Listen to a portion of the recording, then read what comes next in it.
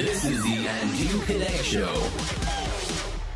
Și bine ați venit la ultimul episod din acest an. Da, ați auzit bine, știu și nici mie nu-mi place, dar sunt forțat practic să fac această decizie pentru că plec, vin acasă de sărbători în București, România și nu am loc în bagaj pur și simplu pentru echipament. Aș avea loc în bagaj pentru tot acest echipament de înregistrare, ceea ce înseamnă 100.000 de cabluri și consola și microfonul și bățul ăsta care e mult mai greu decât pare și căștile și camera și whatever, dar ar trebui practic să nu mai iau nimic de îmbrăcat, ceea ce ar fi stupid, pentru că după aș ajunge în România și aș ajunge să dau foarte mulți bani pe foarte multe haine, care altfel n-ar avea sens să mi le cumpăr pentru că le am, doar că nu pot să mi le iau cu mine. Înțelegeți? Sper că înțelegeți. Și e cumva o decizie luată brusc, pentru că eu tot am crezut că o să fac cumva, să-mi iau tot echipamentul ăsta cu mine și până la urmă am zis, bă, dar cred că mai bine îl las aici, pentru că aș fi destul de idiot financiar dacă l-aș lua. Nu mi-am luat bagaj mare tot așa, pentru că ar fi costat o grămadă de bani, oricum biletul e foarte scump în perioada asta.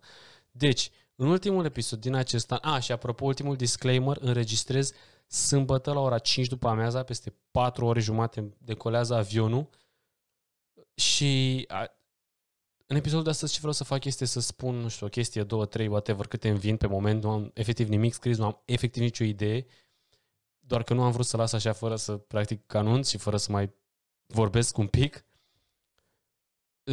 despre fiecare echipă din NBA. Fie că e de bine, fie că e de rău, un lucru mic, un lucru scurt, la obiect, poate obvious, poate nu prea obvious. Din păcate, tema principală, motivul principal din NBA acum e COVID-ul, este virusul, ceea ce nu poate decât să mă întristeze. Are sens că sunt foarte multe cazuri, doar că mă enervează și nu vreau să... Adică mi se pare o situație cumva inevitabilă și enervantă. Așa că hai să începem cu gândurile despre fiecare echipă. Începem cu...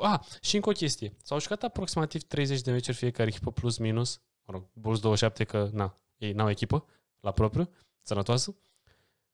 Și mă uitam peste clasament și am zis, băi, dar eu chiar așa mi-l imaginam și la începutul anului. Mă rog, cum o să se termine, practic.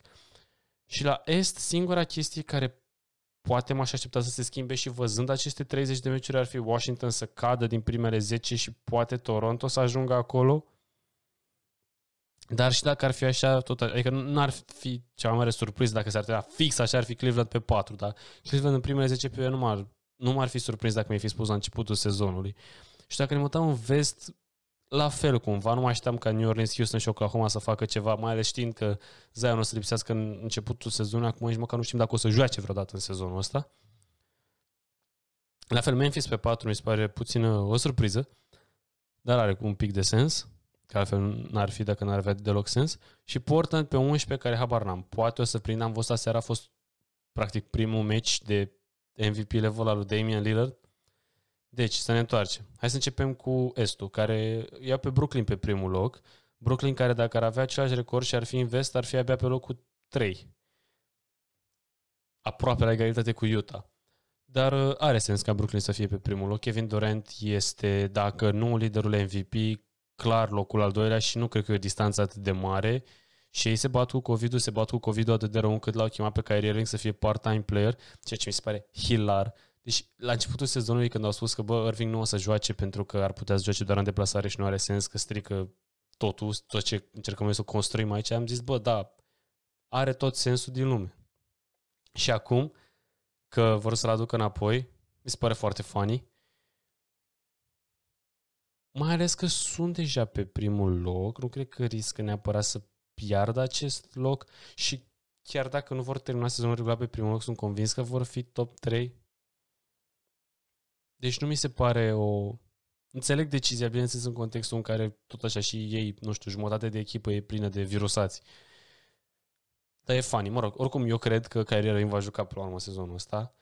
Nu știu cum, nu știu dacă vaccinându-se sau dacă se schimbă legea brusc, habar nu am. Dar de asta sunt convins că va juca. Pentru că mi-e greu să cred că va lăsa pur și simplu sezonul ăsta să treacă așa pe lângă el și pe lângă echipa lui.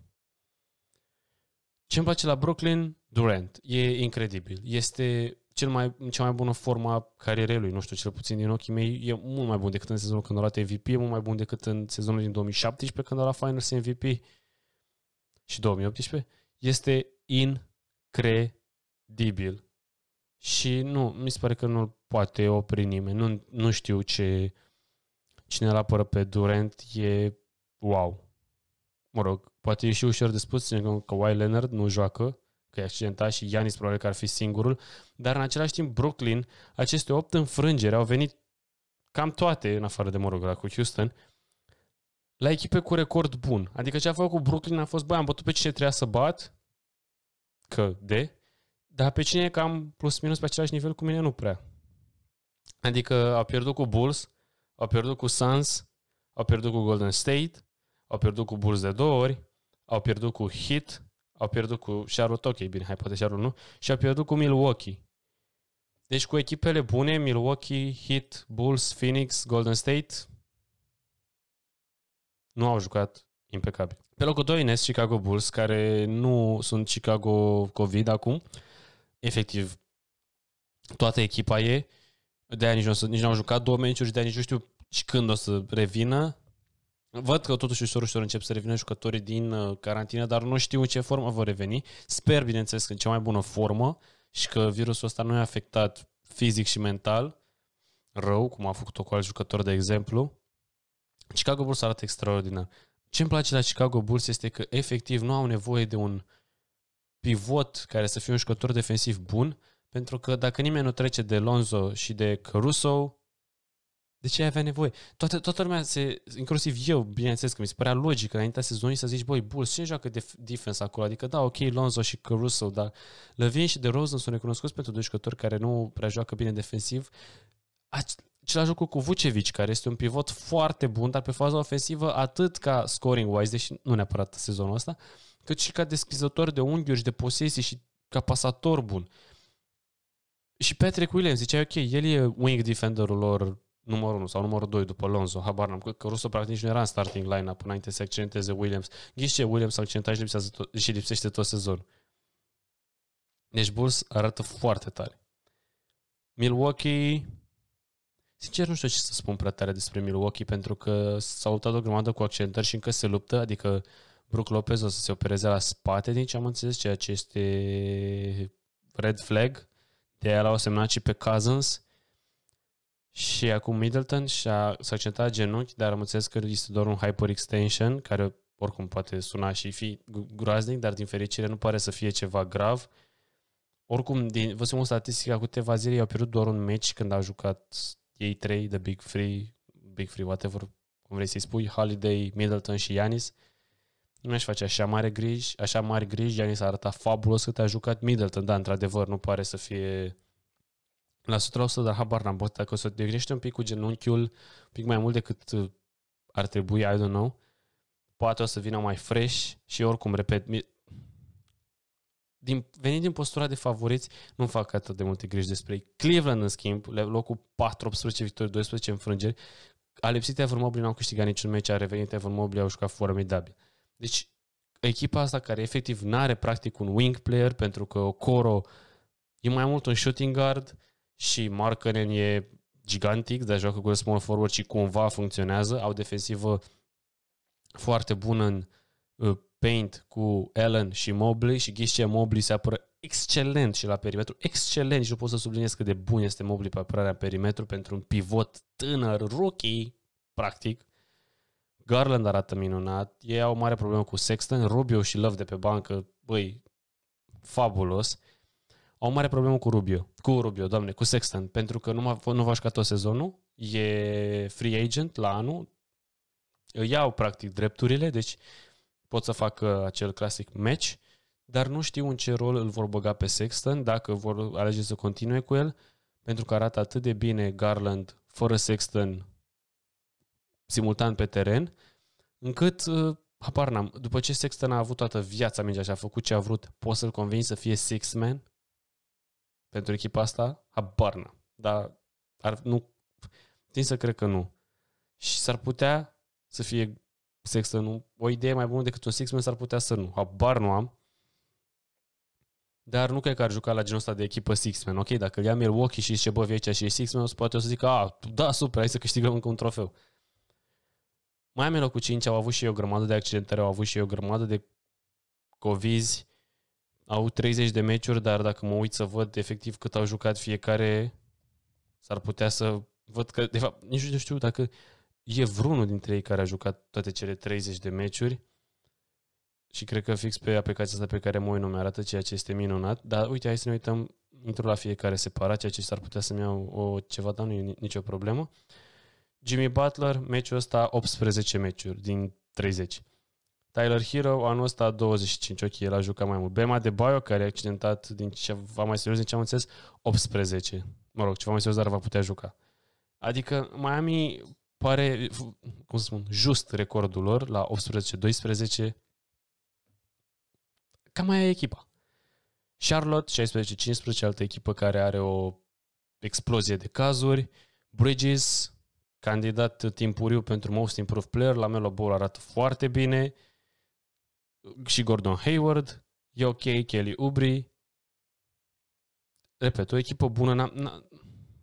Nu știu ce să spun, pentru că, sincer, nu i-am mai văzut de mult jucând, ținând cont că am avut foarte mulți jucători în carantină, dar îmi place foarte mult ce văd și n-am crezut că Bridges poate avea un impact atât de mare. Bineînțeles că faptul că la Melo Ball acolo și că o chimie bună l ajută foarte mult, dar a avut un salt mare de anul trecut, anul acesta și da, poate n-a avut neapărat numerele din prime 2 săptămâni când avea 25 de puncte efectiv în fiecare meci, dar tot e undeva la o medie de 20 de puncte acum, ceea ce tot e ridicol. Mi-ar plăcea să văd pe la Melo Ball mai mult atacând inelul, pentru că este foarte, foarte bun la asta. Washington, locul 7. 15-15 cumva s-au întors la regress to the mean, cum ne-a învățat profa de statistică. S-au întors la media lor, s-au întors la unde ar trebui să fie.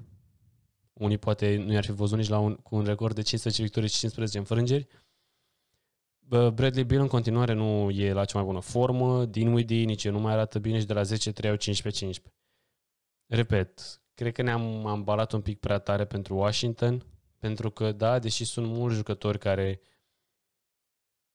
pot face câte ceva, nu, totuși un motiv pentru care au ajuns la Washington și nu mai joacă pentru o echipă cu pretenții la titlu, cum era Lakers. Pentru că, sincer, nu știu dacă mai e Lakers. Philadelphia pe locul 8, nici nu trebuie cea mai bună perioadă. Au jucat foarte bine la începutul anului, a avut 8-2, mi se pare că au început. Embiid fabulos, apoi Embiid a avut și el virusul. Au pierdut multe meciuri atunci, s-a întors Embiid, continuă să face fabulos și Philadelphia continuă să pierdă meciuri. There is a Tobias Harris situation, poate. Am mai spus și în episodul cu trade-uri cu Lillard sau cu Sabonis? Aici nu mai știu. Cum ar fi să faci un trade bun cu Philadelphia, cu Harris și să faci alt trade cu Ben Simmons? Ar fi incredibil, doar că la fel Harris are un contract foarte, foarte, foarte, foarte, foarte mare pentru valoarea lui, cel puțin în momentul de față. Nici Maxey parcă nu mai atât de fascinant cum a fost în primele meciuri, dar și Philadelphia a avut probleme cu virusul, așa că nu cred că o să termine nu în primii 8, că poți să termine în primii 8. Nu cred că o să termine pe locul 8. Atlanta și Boston o să le iau împreună pentru că sunt pe locul 9, respectiv 10, 14 și 15 recordul lor. Atlanta nu știu ce problemă au, nu știu dacă e o problemă de too many guys, pentru că 3 ani joacă bine. Nu știu dacă e o problemă de cine aruncă acum, de ce tu arunci de 10 ori, vreau și eu să arunc de 10 ori, de ce Bogdanović joci mai multe decât mine, Cam Reddish, deci nu știu. Dar e un pic ciudat, ținând cont că anul trecut au fost atât de sus și acum după 29 de meciuri au un record negativ, atenție, au mai multe înfrângeri decât victorii. Cumva la fel pentru Boston, adică bine, Boston a avut anul trecut un sezon atât de bun și nu mă așteptam ca apariția lui Al Horford să fie gata, Boston înapoi în finala conferinței de Est, dar totuși tot au și un start destul de dezamăgitor, deși ok, bine, au pierdut. Ultimele lor meciuri au fost efectiv Lakers, Clippers, Suns, Milwaukee, Golden State, adică au avut și un schedule foarte greu. Și știu că și Brown a lipsit câteva meciuri și oricum Brown nu pare încă la 100% refăcut. Numărul 11, Toronto Raptors, 13-15, îmi plac foarte mult. Îmi place Scottie Barnes foarte mult, Fred VanVleet, OG Anunoby, Siakam. Sunt curios dacă vor face vreun trade, chiar sunt extrem de curios. sezonul acesta mă refer, nu neapărat pentru că se văd cu o șansă de outside cumva la furtul unui alt titlu, poate, dar că se gândesc că poate, ok, dacă îl mai ținem pe Siakam, s-ar putea să-i scadă valoarea. Mă gândesc la Siakam că ești cel mai bătrân dintre ei și s-ar putea să, mă rog, nu cred că are mai multă valoare în momentul ăsta decât Scottie Barnes, dar s-ar putea pentru niște echipe, nu disperate, dar care se cred aproape de titlu, habar n-am, care cred că Siakam e ce le lipsește pentru a fi acolo. După Knicks, care arată groaznic, 13 victorii, 16 înfrângeri, Kemba Walker și Fournier, care erau titulari, acum nici măcar nu mai sunt în rotație. Tom Thibodeau type of basketball.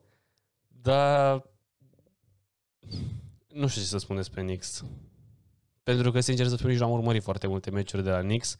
Nici măcar am urmărit foarte multe reluri de la meciurile celor de la Knicks. Doar că cumva aproape aceeași echipă de anul trecut e mult mai slabă defensiv chiar. Unde erau foarte bune anul trecut. Ți minte că anul trecut New York Knicks era cea mai bună echipă la opponent percentage la 3-pointers și lumea tot zicea că ei asta o să scadă la un moment dat, nu o să conteze atât de mult și nu, a continuat total, nu, dacă nu au și terminat chiar ca cea mai bună echipă care apără loviturile de 3 puncte. Acum nu mai e deloc așa. Indiana 13-18, da, și cu antrenorul, cu COVID, e clar. Adică Indiana, tocmai ce am vorbit despre Sabonis episodul trecut, o să facă un blow-up mai mult decât sigur. Deși, atenție, patronul lor nu e deloc the rebuilding type of guy, pentru că Indiana în ultimii 30 de ani a avut un pic în top 10. M-am ascultat asta într-un podcast și eram wow!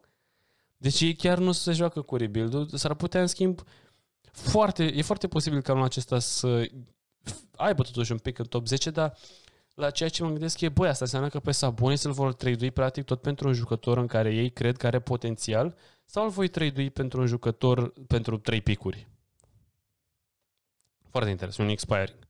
Foarte interesant. Orlando și Detroit, nu-mi inspiră nimic. Ce pot să spun? Da, îmi place Franz Wagner și Kate Cunningham arată bine.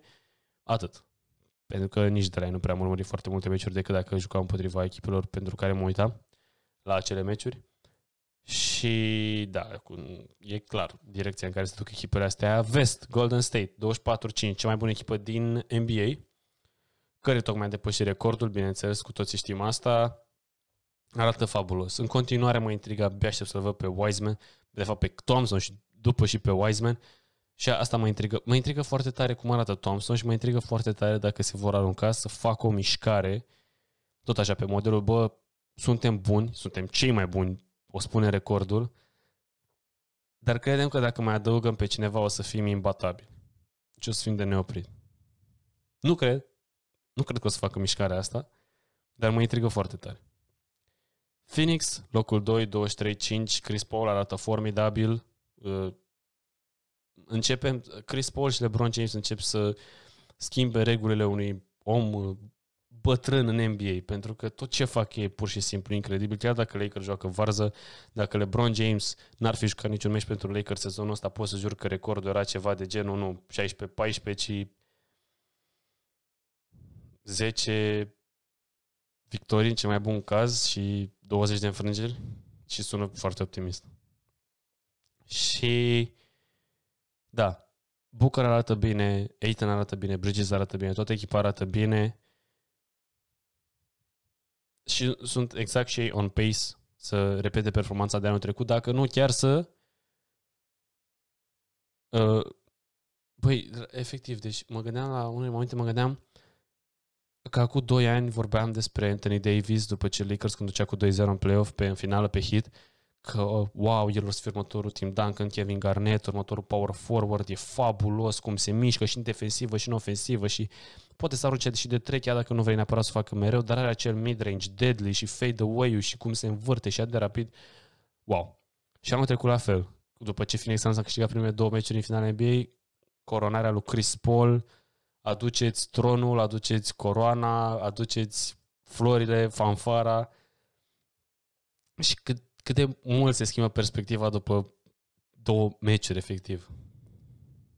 Dar poate se va aduce fanfara anul ăsta pentru Phoenix Suns. Locul 3 Utah Jazz, care aveau până aseară când i-a bătut Spurs un hot streak de cât 8 meciuri la rând. La fel, Conley arată bine, Mitchell arată bine, Gobert arată bine, The Big Three, dacă vreți și în cazul lor, arată bine. Dar pentru Utah Jazz de aia nu vorbește nimeni de în sezonul regulat, e că să arate ceva și în play-off. Bine, anul trecut, poate e unfair să spun asta, ținând cont că anul trecut și Mitchell era cu glezna asocită, deși a avut niște performanțe bune, și Conley nu a jucat deloc. Sau nu a jucat deloc împotriva lui Clippers. Sau anul trecut a fost și faza cu Clippers, că vă bate Clippers fără Kawhi, nu vă e rușine? Chiar dacă nici ei nu erau la 100%. Dar totuși, adică la un moment dat încep să te întrebi, e Utah Jazz nou Portland, în care, ok, într-un an prinde runda 1, runda 2, Jazz nu cred că a prins niciodată runda 3 cu Mitchell. Adică nu cred, sigur n-a prins-o. Dar cât mai încerci cu același nucleu? Că părțile de lângă s-au mai tot schimbat. Îmi place Rudy Gay și îmi place Rudy Gay ca small ball 5. Și îmi place Rudy Gay ca small ball 5 împotriva unor echipe care cam știu cum să se debaraseze de Gobert, să spunem. Memphis locul 4 fără Ja Morant. Incredibil de amuzant. Cu Desmond Bane, care arată wow, și cu un Jaren Jackson Jr. care arată și el foarte bine, dar Bane cumva e stilul draftului de anul trecut, are 15-16 puncte pe meci acum și de anul trecut a început să joace foarte bine, din primul sezon acum este excepțional și sunt foarte dubioase momentele astea pentru o echipă ca Memphis, care are, nu știu exact ce usage rate are Ja Morant, dar bănuiesc că e cel mai mare al echipei, că așa ar trebui să fie până la urmă, și un jucător ca el, care până la urmă era MVP-ul echipei, se accentează, lipsește 10 meciuri sau 11 meciuri sau câte a lipsit deja și echipa din alea 11 meciuri câștigă 10. Parcă te face să spui un semn de întrebare. Bă, dar ar trebui să se întâmple asta? Greșim noi sistemul cu Ja Morant? Ar trebui să-l folosim mai mult altfel?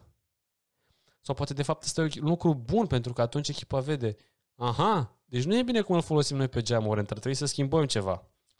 Abia aștept să văd când va reveni Ja Morant și cum va reveni și cum se va integra cu nou... e stupid să spun integra cu noua echipă, dar e foarte interesant. Clippers pe 5, 16, 13, nu mă așteptam. Repet, asta am spus mereu când am vorbit despre Clippers. Pentru că mă așteptam să mențină un record pozitiv fără Kawhi Leonard. Punct. Și cu Eric Bledsoe. Sunt plăcut surprins. Paul George arată bine. La începutul campionatului arăta foarte bine. Acum un pic de ups and downs. Nici el nu a jucat chiar toate meciurile. A jucat 24 din 29.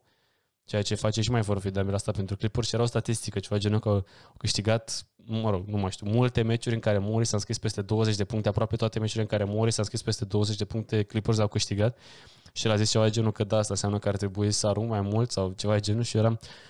Bă, dacă te uiți la meciurile alea în care Morris a avut peste 20 de puncte, era incredibil de eficient, ceva genul, nu știu, 80%, avea 4 din 5 de la 3 și 3 din 4 de la 2, 2 libere și gata, s-au făcut 20 de puncte.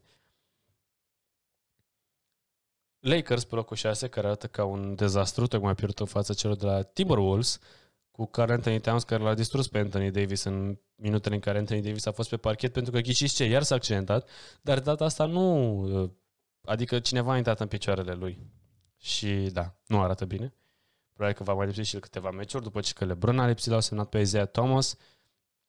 Mă bucur foarte mult pentru el, dar nu știu dacă asta e ajutorul, deși în meciul primului meci a fost liderul echipei la puncte, ceea ce m-a fost să fac gen, oh my god, adică dacă Isaiah Thomas ajunge să fie liderul de puncte într-un singur meci, ceva nu e în regulă. Când îl ai și pe LeBron James și pe, ok, hai Anthony Davis, nu, da, Westbrook. Da. Trebuie încă nu, după 30 de meciuri nu pot să mă obișnuiesc că echipa asta e de slab. Denver pe 7, 15 victorii, 14 înfrângeri. Denver care probabil că într-o noapte se bucură foarte mult că l-au pe Jokic și vor să facă orice și abia așteaptă să revină Murray și în altă noapte plâng că a dat extensia aia lui Michael Porter Jr. Dar ar putea fi o echipă pentru Sabonis. Habar nu am. Am vorbit despre asta în episodul trecut. Denver la fel. Adică, uite, și Denver și Clippers erau niște echipe pe care le vedeam bine, poate în primii 8, dar în orice caz dacă în primii 8 pe la coadă, cu, mă rog, sunt și acum, mă rog, Clippers e pe 5, nu chiar la coadă, dar dacă e să împarți la jumate, înțelegeți voi. Mă așteptam fără cel mai bun jucător al lor, mă rog, al doilea cel mai bun jucător al lor în cazul lui Denver, să nu fie așa, cum să spun, vorbite despre, dar după m-am gândit că, chiar și cu un Clippers și cu un Denver fără Kawhi și scapă Jamal Murray, tot nu sunt mai bune San Antonio și Portland, ceea ce, which is a fact. Și Nuggets are, Jokic are un PR de 35, care dacă ar menține PR-ul ăsta, ar fi cel mai mare din istorie, mai mare decât al lui Chamberlain, mai mare decât al lui Jordan, ar fi ceva pur și simplu ridicol. Dar las pe locul 8, 14 victorii, 14 înfrângeri, da, și ei sunt un mes, cu Doncic, care a spus că da, probabil că m-am simțit prea bine, m-am distrat prea bine, nu prea am avut grijă de corpul meu. A apărut și acel articol de la ESPN cu cum a plecat Carlisle și cum a fost relația lui și a lui Luka distrusă. Porzingis arată, mai bine decât anul trecut, dar nu știu dacă e fix ce-și dorește organizația, care au un manager general nou, au un antrenor nou, au schimbat mulți oameni și nu știu dacă mulți oameni în echipă n-au schimbat. În echipa mă refer la jucătorii care sunt pe parchet, dar mă face foarte curioasă situația și cât de bine se simte cum o cheamă? Doncic aici. Apropo de schimbări, am uitat să vorbesc despre asta. Utah Jazz l-a luat pe Danny Ainge, ceea ce nu mă surprinde deloc, pentru că de când și-a dat demisia de la Celtics, am aflat că se vehicula Utah, pentru că aparent e foarte bun prieten cu ownerul. Și Danny Ainge mi se pare un om căruia nu e ca CEO sau cine e bă el, că nu știu, au niște titulaturi dubioase. Că Danny Ainge nu e genul de om care zică, da, îmi place cum arată situația, că mai stăm așa, nu, el face un trade, el face o schimbare. El a dat pe Isaiah Thomas și toți fanii lui Celtics l-au urât pentru asta. Și după când au văzut cum arată Isaiah Thomas, au zis că ești un geniu. Și după l-au urât că l-au dus pe Kyrie Irving.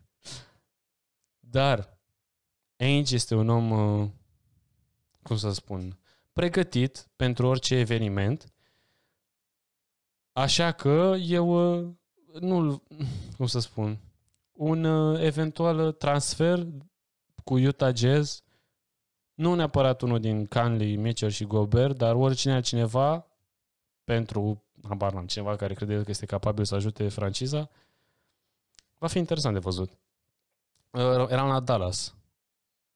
N-am ce să spun. Doncic acum e un pic accidentat, Porzingis mai are meciuri bune. Unul cu care îmi place, Porzingis intră mai mult în post-ups, da, asta pot să spun că se vede, e vizibil cu ochiul uman și pentru că da, e un 3-pointer ok, pentru înălțimea lui e un fel de zeu, dar nu-l vrei totuși acolo. Minnesota locul 9, o echipă pe care o susțin, pentru că săracii de ei n-am mai reușit nimic de foarte mult timp și îmi place foarte mult de Karl Anthony Towns și îmi place și de Anthony Edwards. Și în ciuda, am și eu un love-hate relationship cu D'Angelo Russell, în sensul în care îmi place foarte mult de el, dar mă enervează și foarte mult în același timp. Și eu susțin echipa Minnesota Timberwolves. Chiar m-ar bucura să prindă un loc în playoff. Deși probabil că, sigur ar răzbura în primul rând. Că dacă ar prinde un loc în playoff, n-ar prinde de pe locul 2. Sacramento, locul 10, l-a dat afară pe Luke Walton, Alvin Gentry, antrenor interimar, a luat și el virusul și echipa e la fel de slabă în defensiv. Atât. Sunt un dezastru în defensivă de foarte multe sezoane și probabil că, adică nu probabil, sigur va rămâne așa și sezonul ăsta și pentru sezoanele următoare habar n-am ce să fac. Portland cu 11, 12 victorii, 18 înfrângeri, repet, Damian Lillard a avut primul meci bun de MVP, dar când situația cu CJ McCollum, din ce am văzut, e totuși încă destul de incertă, în sensul în care nu prea se știe nimic. Și Da, nu știu ce e de făcut. Eu cred că organizația are cumva un conflict interior, gen, băi, ne bucurăm atât de mult că l-am draftat pe lider și l-am crescut aici și că îi place orașul și organizația și că e franchise player MVP în cele mai bune sezoane ale lui, candidat, mă rog. Băi, dar acum am încercat atâtea, am dat o grămadă de failuri. Și acum, dacă am dorit noi să facem o reconstrucție, n-am putea, că dacă noi am fi cei care îl traduiesc pe Damian Lillard, că Damian Lillard nu vrea să fie traduit, dar am fi cel mai mare jegoși de pe urma planetei. Ceea ce cumva e adevărat, dar în interesul business-ului s-ar putea să fie o decizie bună. Strict de interesul business-ului. Sau, mă rog, în interesul bunăstării echipei. Habar nu am, pentru că nu au ce mutări să mai facă. Nu au un push tânăr la care toate celelalte 29 de echipe, sau nici măcar toate celelalte 29 echipe, nici măcar 19 echipe nu cred că se alivează la Nasir Little sau Anthony Simons. San Antonio, locul 12, într-o continuă bătălie pentru locurile de play-in și cam atât. Și a bătut pe Utah Jazz aseară, which is a good thing. San Antonio la fel. Nu, non-tanking. Nu știu ce să spun, pentru că nici meciurile lor le-am urmărit prea tare, dar îmi place de Dejounte Murray. Și sunt foarte curios să facă cu puștul ăsta o primă de 18 ani pe care l-au draftat anul ăsta. New Orleans un dezastru cu... faza asta cu Zion mi se pare deja un mare motiv de îngrijorare. Gigantic motiv de îngrijorare. Că mai lipsește 4-6 săptămâni, că s-a făcut și injecție în picior. Mă rog, o să fie reevaluată în 4-6 săptămâni. Ce înseamnă 6 săptămâni? O lună jumate. Suntem în jocul decembrie. Adică în februarie. Când New Orleans o să fie probabil tot pe locul 13. În cel mai bun caz. Deci, după mai joci cu el, îl mai încerci un pic, dar ți-e frică că poate se accidentează și după dacă se accidentează într-un sezon care oricum era ratat, e penibil, dar după și dacă nu-l lași să joace, e destul de penibil și ce faci cu extensia și cât îi dai și da. Și ultimele locuri din vest, Houston și Oklahoma, două echipe la fel, rebuilding clar, despre care nu prea am ce să spun pentru că la fel nu prea am urmărit foarte mult meciurile, doar că Houston Bruce s-a trezit și John Wall în continuare e plătit 10 de milioane ca să nu facă nimic. Are cel mai tare job din lume, John Wall, în momentul ăsta. Și cam atât. Cam atât cu episodul ăsta, cam atât cu ultimul episod din an. Îmi pare rău dacă a fost stupid și fără sens, doar că a fost foarte nepregătit, pentru că în ultimul moment m-am hotărât că sunt totuși destul de dobitoc dacă mi-au toată trusa de scule pentru podcast, să zic așa, în România. Așa că voi lua cea mai lungă pauză din istoria acestui show. De pe... Nu știu când o să postez episodul ăsta. Probabil că luni care e 20. Și eu mă întorc pe 7. Și probabil că o să scot un episod pe 9 sau pe 10. Pe 10, că cred că e 10 luni și nu chiar nu scot. Deci da, o să fie o pauză lungă, cât 30 de... Nu 30, doamne. 2-3 săptămâni, whatever. Așa că cu ocazia asta vă mulțumesc foarte mult pentru că m-ați urmărit în tot acest an, oriunde, YouTube, Apple Podcast, Spotify. Și o să vă rog pentru ultima oară în acest an, dacă mă ascultați pe YouTube, să-mi dați un like și un subscribe, și dacă vă place, bineînțeles, pentru că mă ajută foarte mult. Dacă mă urmăriți pe platforme de audio streaming, Apple Podcast, Spotify, Google Podcast, puteți să-mi dați un follow și un like. Mulțumesc foarte mult, apreciez, înseamnă enorm pentru mine. Și vă urez sărbători fericite și să nu uităm la NBA și la tenis în continuare. Pa!